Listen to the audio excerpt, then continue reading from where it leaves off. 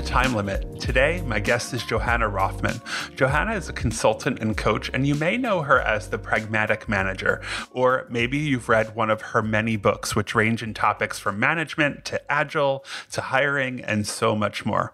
Well, I invited her on Time Limit to talk about a topic that I think is really important to a lot of professionals these days, and it's distributed project management or remote project management. You know, that thing where you work in one spot and your teammates work in other spaces. It's that. And, there's a lot to it. And Johanna actually explains how to define your team in the interview itself. We also talk about her book, From Chaos to Successful Distributed Agile Teams, Collaborate to Deliver. But if you're sitting there thinking, I'm not agile, that's okay. I think you'll find this interview is full of helpful and practical advice to manage remote teams regardless of your methodology. After all, the challenges aren't about process as much as they're about people and communications, and we'll dig into that too. So check it out. Johanna, welcome to Time Limit. Thank you so much for joining me. How are you doing today? I'm doing very well, thank you, and I'm so delighted to be here. Awesome. Well, I'm really excited to speak with you.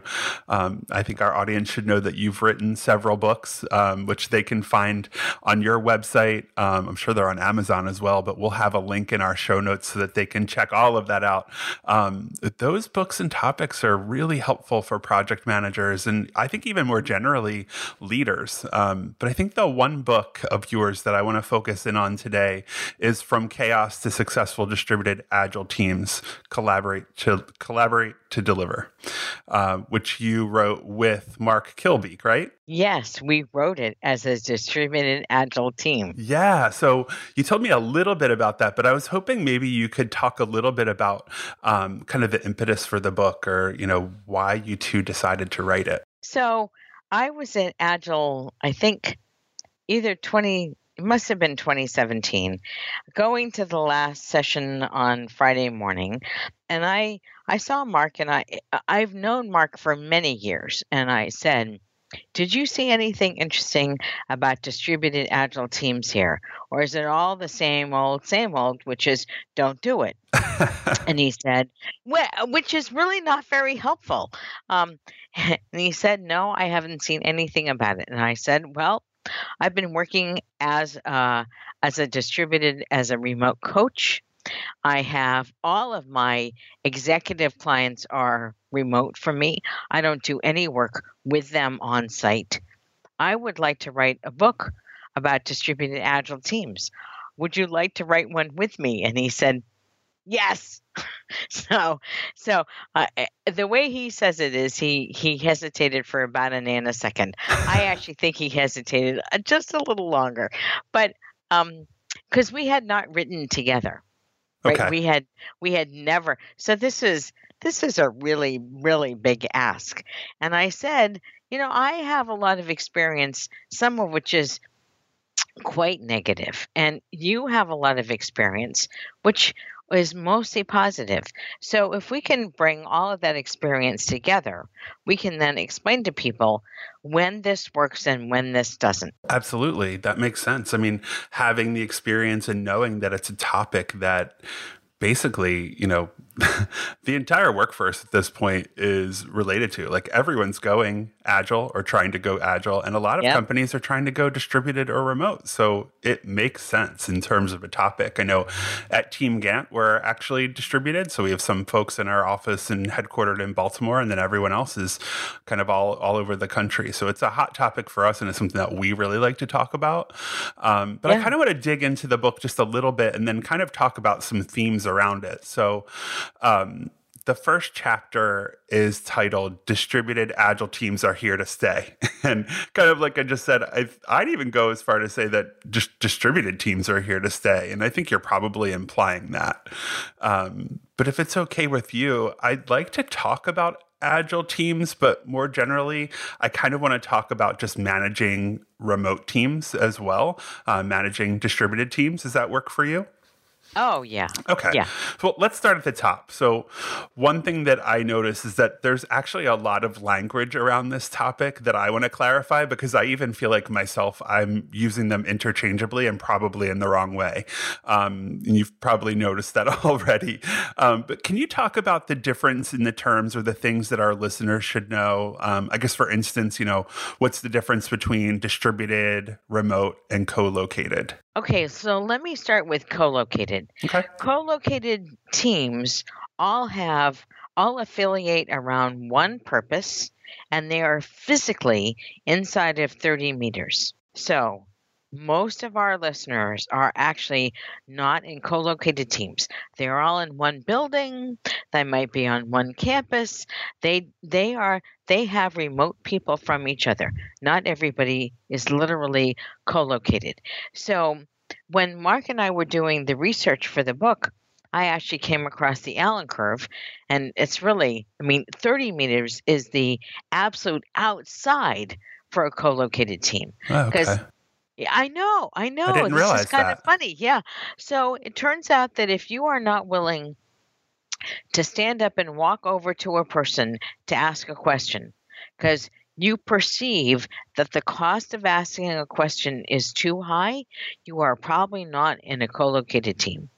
So back when the Agile movement started, we had all this thing about team rooms, which was wonderful. Everyone would get inside of one room. We were shoulder to shoulder. We could pair, we could mob, we could swarm, we could do whatever it is we needed to do as a team. And let me just say, I think none of my clients ever implemented a team room. I would say, this is a great idea. And they would say, yeah, go ahead. Yeah, you can have that as a great idea for somebody else, not for us. Now, And I'm sorry to interrupt you, is that because there's no space or they just didn't want, like culturally, it was something that felt not right? so it was a combination of, we don't have space for a team of people. Where would they sit? Yeah, In a conference room? That's not a good answer. right. We need conference rooms. Well, I would say, well, if they were all sitting together, do you really need any more conference rooms? Well, yes, they did. Okay.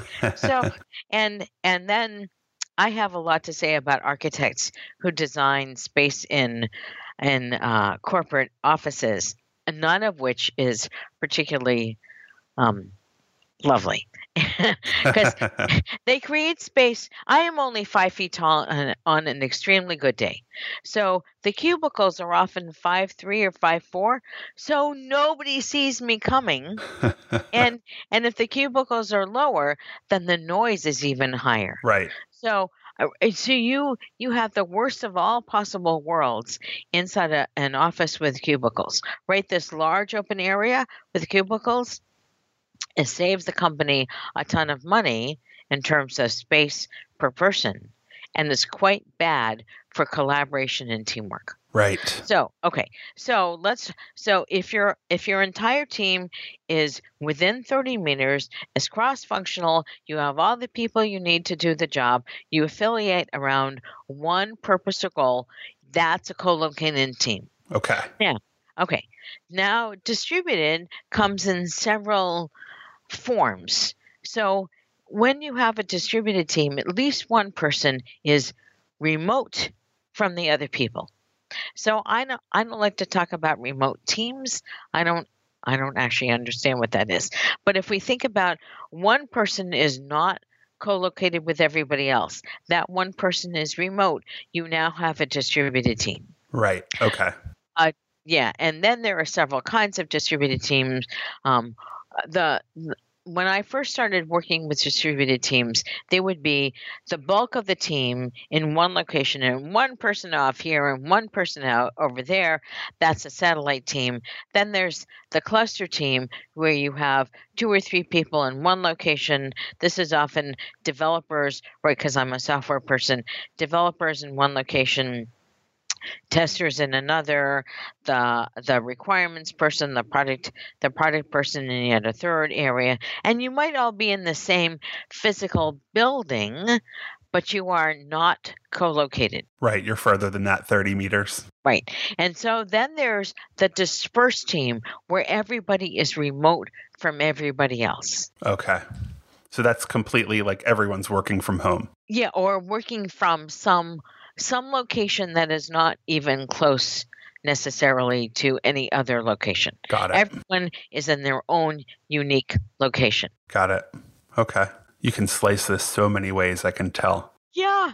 Yeah. So we offered this way of thinking about the teams as co-located, everyone inside 30 meters, satellite with the bulk of people in one location and a couple of people remote, or at least one person remote, cluster, several people in several locations. They're co-located, 2 or 3 co-located here, 2 or 3 co-located there, etc. And then the nebula, which is dispersed. Okay, got it. Those are so dispersed, satellite, cluster, and nebula, all new terms to me, but all completely make sense because there are so many different ways that you can structure a team location-wise. Yeah. Yeah, I mean, you can even have a nebula team in one physical building if everybody is on different floors. Right. Or separated. Yeah. Yeah, I can think of examples of all of those, whether they're case studies I've read or teams that I've worked with who are in all various different setups. I'm wondering, do you have a preference for any of them? Do you think there are advantages to any setup versus another? Yeah, I really like the nebula. So, and mostly because we are human. So, when out of sight, out of mind.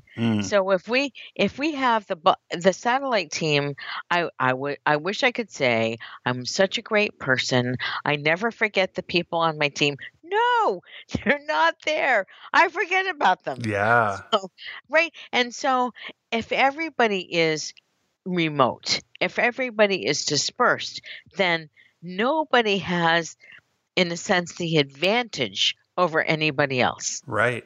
Everybody, there's no headquarters and other. There's no way of forgetting about people if you don't have all the people on. I mean, we happen to be using Skype.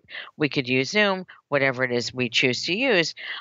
If everybody is not on the same meeting tool, we don't have our entire team there. Right. So I actually prefer the nebula because it makes me go through, do we have Andy? And do we have Brenda? And do we have Cindy? And do we have Danny? And do we have, let me go through all the people on the team and make sure they are all there before I get started. Yeah.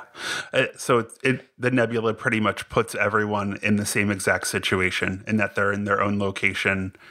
And there's no feeling of the core team and then the people who are on the fringe kind of thing. Like I know that I've been in work situations where we had 2 offices, and the second office was determined the second office because they were brought in.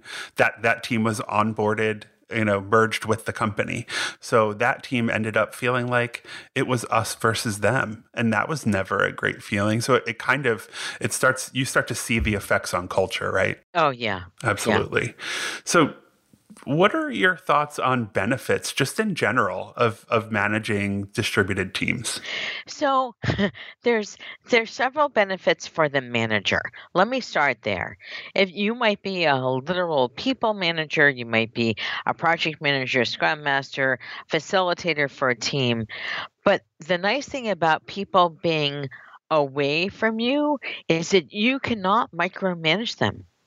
That actually frees you up as a manager to go and do the stuff you need to do. Wow, what a great point. Yeah, I mean, people, it's not that people, I think that people forget about that. Yeah, so it's not that they mean to micromanage, but they cannot micromanage. Right. So, and then for the people on the team, aside from the benefit of not being micromanaged, right, that's actually a big benefit. The team gets to figure out, how do we work as a team? Now, I happen to think that every team needs facilitation help to understand how to work together. Okay. I have not been a part of too many teams that just came together all by themselves. No, no, no. They Right. needed to do the forming, storming, norming business, and they might need some facilitation, especially if they're going to try and be an agile team. Right. So I find that a facilitator of some sort is really helpful. But that means when everyone is dispersed, everyone has to use the same tools. And if you don't have all the same tools, you don't really have a team. Then you have what you talked about before, which is the insiders and the outsiders. Right. All that stuff is quite bad when you don't have equalness. Yeah, Yeah. equalness When is close enough to a term. when you mentioned facilitators, I want to be clear on that. Is that for you a scrum master or a project manager or someone on that level, or is it someone who's even outside of the team, the core team? So I really like it when an agile project manager or a scrum master takes that on. Hmm. For me, that's really important. Same. Okay. Good. Yeah. I just wanted to make sure because there are different points of view on that, but I think, a lot of organizations probably wouldn't even consider that because it would, an outside facilitator to pull a team together. But what Well, about with that may be nice for a retrospective. But I think absolutely. that for the day-to-day work of a team, no, you need somebody who understands what does the environment need from this team to deliver. Right. Let's focus on that deliverable. Yep. Okay. Well, so what about agile teams specifically? Like, are there any different benefits for distributed agile teams other than, kind of what you've mentioned so far? So I think it's harder and it's easier at the same time for a distributed agile team. Let me talk about the harder first. In a co-located team, and I'm talking about inside of 30 meters, preferably inside of 8 or 12 meters. Um, People can turn around, they can look at each other. You can see if I'm heads down and busy. You can see if I'm sitting back in my chair thinking. And based on what you know of me, whether or not I'm interruptible. Hmm. Right. So you have all kinds of visual and audio cues that you don't have when you're remote from people. Right. And the reason I like agile distributed teams is because of the focus on collaboration. How do we as a team finish this next small chunk of work? Right. So it's the agileness that makes the team move. You can't see my hands. You might hear it, right? That help the team really move through the work, and I find that's. I have not yet worked. I don't remember the last time I did not work in an agile way. Okay. So, all right. So that's partly my prejudice. I know that back in the early O's, I tended to use something that looked like Scrum. Even before that, I used iterative and incremental approaches, never waterfall. And now, since I think once I discovered personal Kanban, I realized that I actually work in flow with a cadence of planning and a cadence of retrospectives. Okay. So, yeah, Okay. That makes sense. So yeah. while we're kind of on the agile topic, I kind of like, I guess I'm kind of gathering that when it comes to agile, the focus on the principles is really critical for a team, like no matter where you're located, right? But getting that kind of buy-in, I know can be really difficult when you are located. It's all in one spot, right? Is it tough to get that buy-in with distributed teams? Yes and no. Okay. I think my experience is it's more difficult to get buy-in for video always on than it is for almost anything else. So we happen to be recording this with just audio because of the limitations of the tool.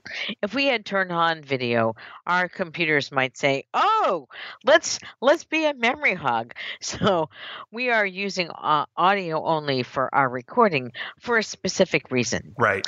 But often in the workplace, people have excellent internet access, right? They're not working on, whatever it is I have at home, which is pretty good, but not the same as Right. at where most people work. And what I find is if you leave your video on, you are much more likely to understand or allow people to understand you, and you can understand them. Hmm.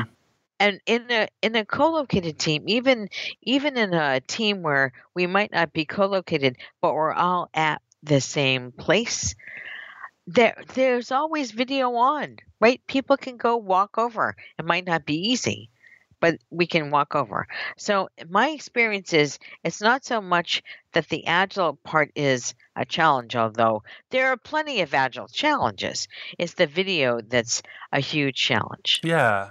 Well, I guess the video kind of, to me, in some way, it's a communication challenge, right? It's Yeah. setting the expectation that the way that we communicate is via video, not just voice. But I also think that, if we dig into some tactics a little bit, like communication on distributed teams is really important, but it also can be kind of difficult, especially as a team lead or a project manager.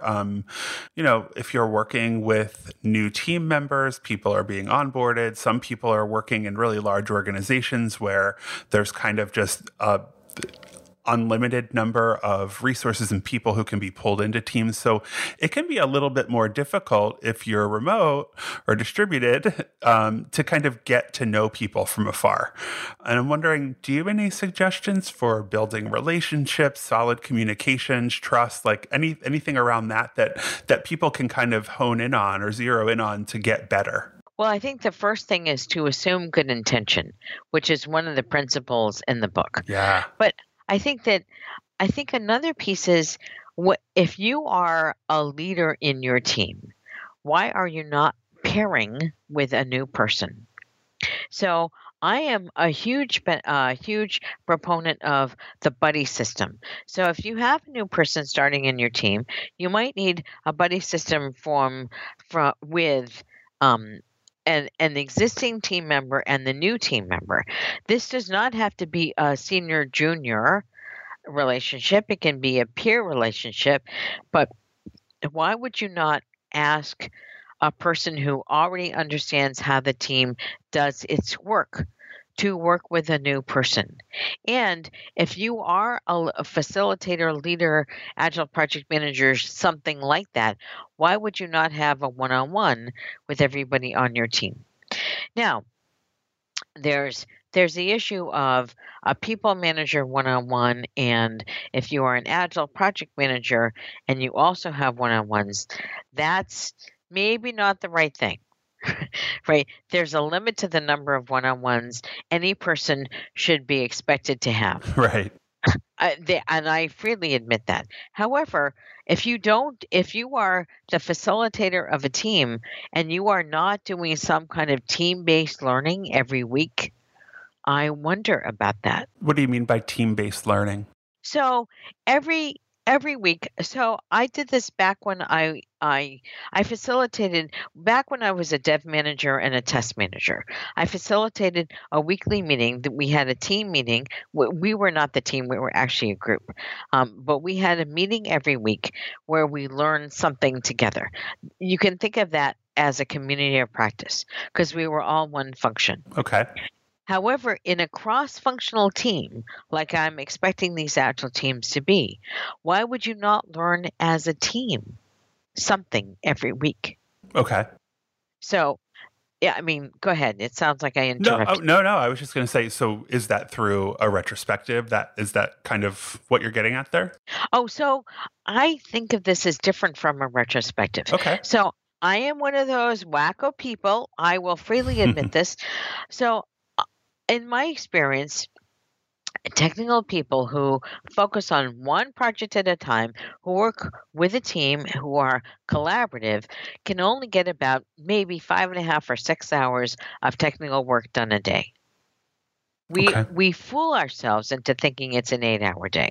It's so true. We can do email. We have to go eat lunch. We need breaks during the day. We have more email. We have meetings. So if a team has done 5 or 6 hours of intensive, collaborative, focused work during that day, they have done more than their fair share of work. And what I find is that if you say to the team, what do we need to learn for either next week or next sprint or this set of features that are coming up, do we need to understand something about some part of the architecture, some part of the database, some part of something? They will say, oh, yes, we really need Fred over there because Fred has been doing this for years and years. Fred is now 64 and is ready to go to Fiji for a rum punch drink. I want to be I Fred. yeah, yeah, I kind of would like to too. Um, and and if we don't get Fred now, we are not going to be able to do that. Hmm. So one of the things I've seen in organizations is that as a result of all those wonderful years, we have all these experts in the organization. The team, this cross functional collaborative team, needs help from those experts. And the way I like to do this help is when the experts come and say, here's a brain dump of 20 minutes of everything I know, right? You cannot absorb more than 20 minutes at a time. Mm-hmm. So if you think of the kinds of things an agile team does, the team plans a little bit for the next chunk of time or the next bit of work that's getting the stories ready in the backlog. They start to do the work, they recommit to each other, they walk the board, they do something about checking in with each other fairly often, at least once a day, if not more often. They might prepare some stories for the next chunk of work, depending on how they do that. They always have a demo and a retrospective on a regular cadence. So if we think about the kinds of things that the team needs to learn, you might say in a given retrospective, what kinds of learning do you want us to plan for the next week or two? That's different than what one thing do we want to improve on for the next week or two? Right. Right. So this also gives the team a break from feeling like they're a feature factory. One of the many problems in the agile community right now is that product owners finally get stuff out of the team, so they treat the team as if the team is a feature factory. Feature. Yeah. That does not work. And the team might say, as part of the retrospective, we are not doing enough infrastructure work to support our future development. That's one thing we want to work on. And they might decide that they want to learn faster ways to do it. And that team over there seems to understand faster ways to do it. Can we get some of those people to talk to us? Mm-hmm. Okay. What about communication on a day-to-day basis? That things that are not kind of structured, right? Like I'm not talking about pairing or one-on-ones. Yep. or full team check-ins or team learning. What about do you have any tips around kind of best practices for how you should set an expectation or structure for how the team communicates? So one of the things I really like is a dedicated team back channel that's text-based. So I am a member of many Slack communities. You might say possibly too many Slack communities. Absolutely. Same here. Yeah. And I value the learning from it. But I'm not part of any. I am part of several teams, but not in the same way as when I would work in an organization. Sure. So, what I find is, and I'm using Slack as an example. Not that Slack is the best; it's just a useful thing right now. I think that my husband uses a Microsoft Teams thing. Sure. Yeah, they have a chat platform. Yeah. Mm-hmm. Okay. So. But it's a dedicated chat back channel for this team.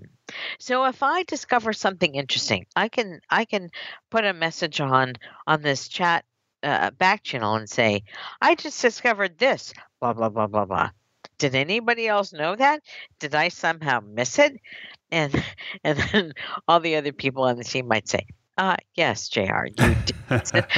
And here's on our Project Wiki where we had talked about it a year ago when maybe you were on vacation because they were giving me the benefit of the doubt.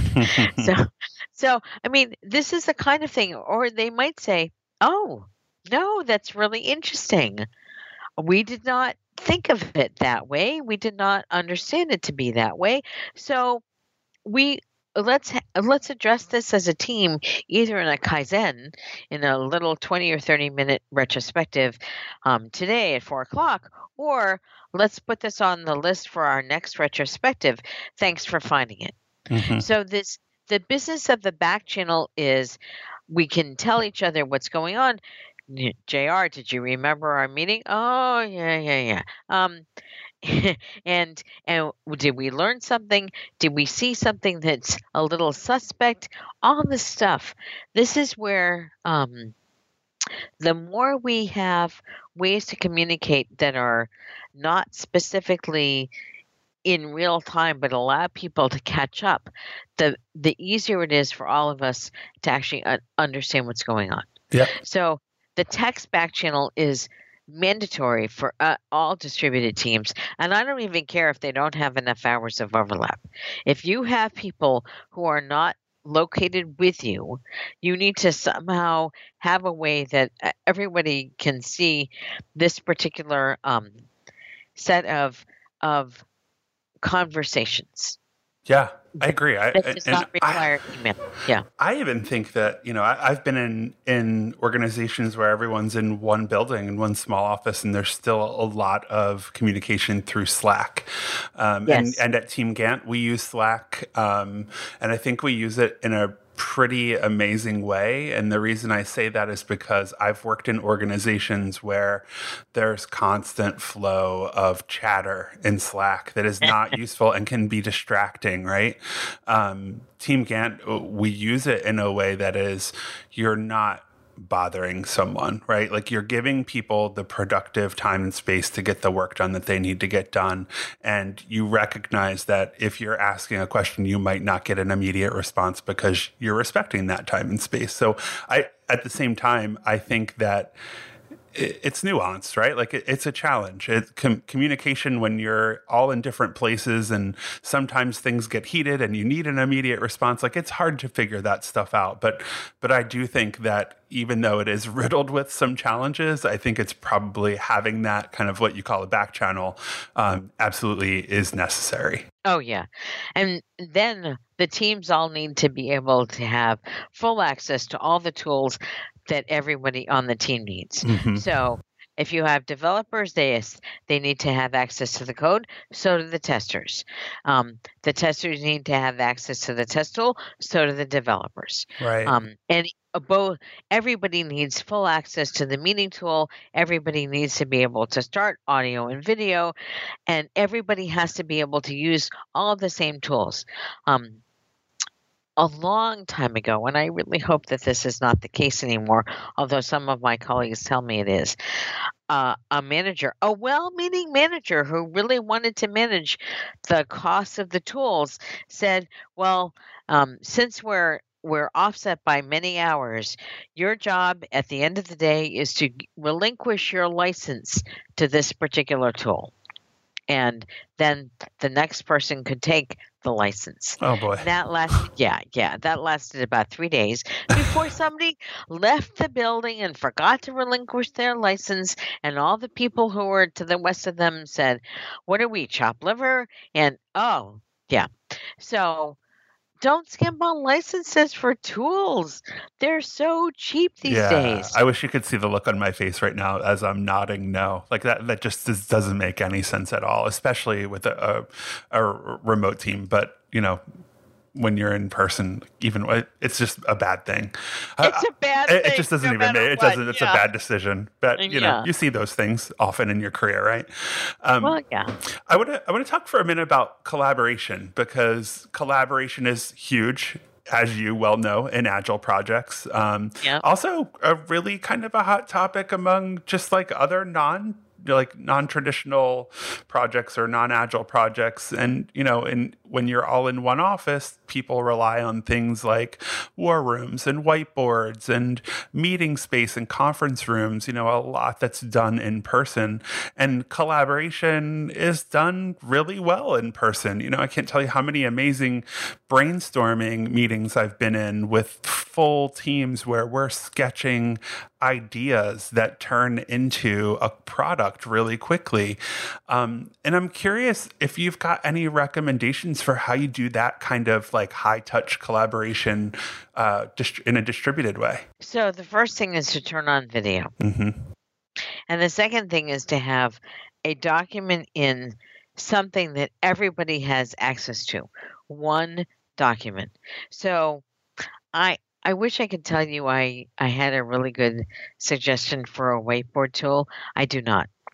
However, I have had several good results with Google Docs. And again, Docs does not work for every single organization. So choose the right tool that fits your security. But find one place where everybody can contribute to the document in some shape or form. Mm-hmm. So I don't actually care what that is, as long as everybody can contribute to it. Mm-hmm. Yeah. So that's really the big thing. Okay. So I have one more question for you.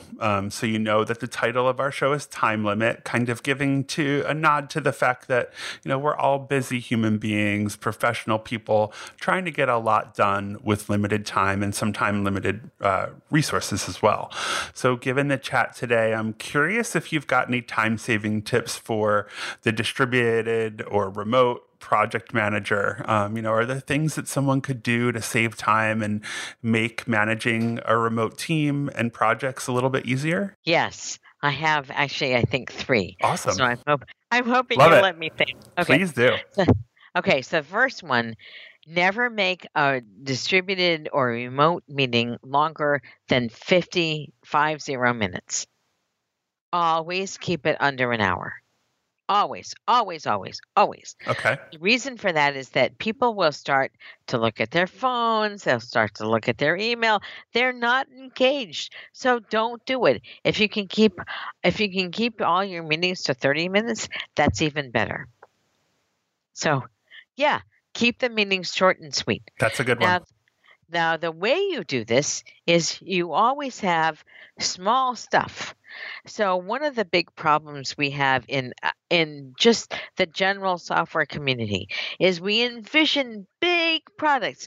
We have this big idea. We see the big feature sets.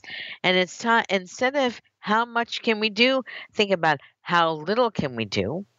And that how little thinking translates into smaller amounts of WIP, work in progress, and shorter cycle times. So I would recommend that the team itself may be facilitated by this project manager, scrum master, whomever, measure their cycle time and say, how long on average does it take us to finish something? I don't care what the thing is.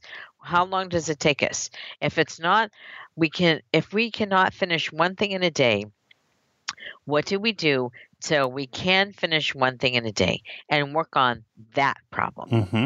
That problem will help you finish small chunks of work faster, and you don't have to be agile to do this. Absolutely not. Yeah. Right. But it allows you to do work in a way that makes sense. And then my third thing is to work with a product owner or whomever gives you requirements and say, if you could only have one thing, what would that one thing be? Because my experience with all these distributed teams is, again, we have all these big ideas. We want all this stuff. How do we focus the team on one feature, one feature set, something small so they get stuff done? If you as a project manager could do that for your team, wow, you would be way ahead of the game. Yeah, I mean, I think you'd be way ahead of the game. I'd never thought about this. This is really interesting. I think you'd be way ahead of the game. And I also think that it would help your team to get better on a lot of layers, Yes. right? Like I can picture your estimation getting better. I can Yep. picture the collaboration ramping up and getting better because you're really focused on one kind of challenge or problem or feature, whatever it might be. You know, it feels like, yeah, I really like that. There are a lot of benefits to that one. Yeah, and I really like cycle time for estimation because Hmm. if we know, even if we know it takes us a week to finish something, we know that. So if we're using Scrum and a 2-week sprint, we look at 2 things. We don't Right. have to look at 15 things. Yeah, there's more focus. Yeah. More Yeah. focus. It's It's so easier to figure out what your role is and what you need to do, right? Like what are my exactly. marching orders?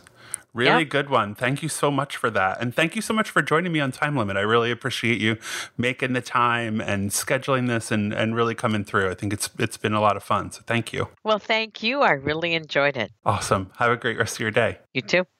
All right, folks, that wraps up this episode of Time Limit. I wish I'd continued recording this after we stopped the interview because that last bit of advice about focusing your teams in smaller chunks really got me. I think there are some pretty serious benefits to think about there. Also, I think my head is still spinning over the several definitions or setups to working remotely. The last thing here is there are certainly a lot more topics within managing distributed teams that we absolutely couldn't get to in a 30-minute, 40-minute episode. If you've got ideas and practices to share, please get in touch to be a guest on the show. Just email podcast@teamgant.com and we can chat. Until then, please share the podcast with your colleagues, please, and give us a nice review wherever you listen to your podcasts. And come back for episode 26, where we'll explore an up-and-coming branch of project management, which is design ops. Thanks.